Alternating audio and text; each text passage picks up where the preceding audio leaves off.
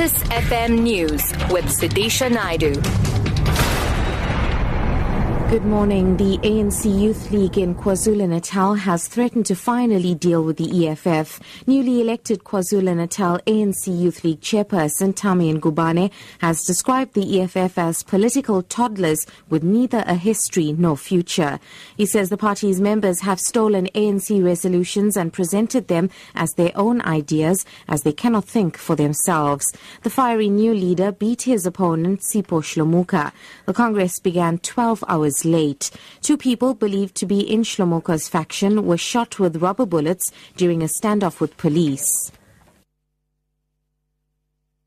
Gauteng police are searching for suspects who were involved in vandalizing two ATMs in Dube, Soweto, south of Johannesburg last night. Criminals targeted the ATMs while residents went on the rampage and looted a local KFC outlet and a bottle store. Gauteng police say one person has been arrested. Spokesperson Obed Sibasa. The ATM not far from the KFC at Dube, it was also part of criminals who tried to damage and steal money from that ATM. We're following up on information, and we will definitely deal decisively with those criminals that were involved. Leaders of the G7 group of industrialised countries say they'll hold a second day of talks in Bavaria, Germany today.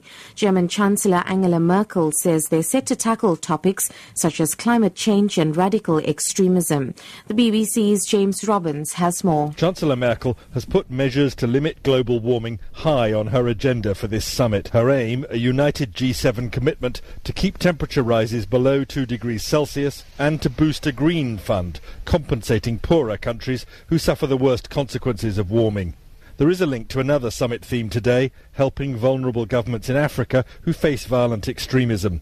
Leaders from Nigeria and Tunisia are among those who'll join talks meant to strengthen good government and weaken the influence of groups looking to radicalise the disillusioned or dispossessed.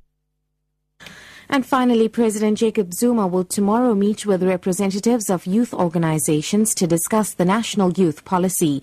The inaugural session of the Presidential Youth Working Group brings together government and youth formations to enable the youth to participate in shaping policy at the highest level. The National Youth Policy aims to respond to unemployment, a lack of skills, as well as access to health care and drug abuse. Presidential spokesperson Harold Maloka. Issues that are going to be key on the agenda include National Youth Policy 2020, the economic participation and transformation, education, skills and second chances, health care and combating substance abuse, national building and social cohesion, and effective responsive youth development institutions.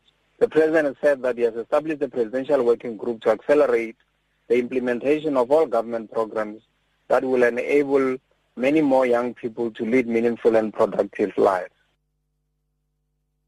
Top story, the ANC Youth League in KwaZulu-Natal has threatened to finally deal with the EFF. Newly elected KwaZulu-Natal ANC Youth League chairperson Tami Ngubane has described the EFF as political toddlers with neither a history nor future. For Lotus FM News, I'm SUDISHA Naidu.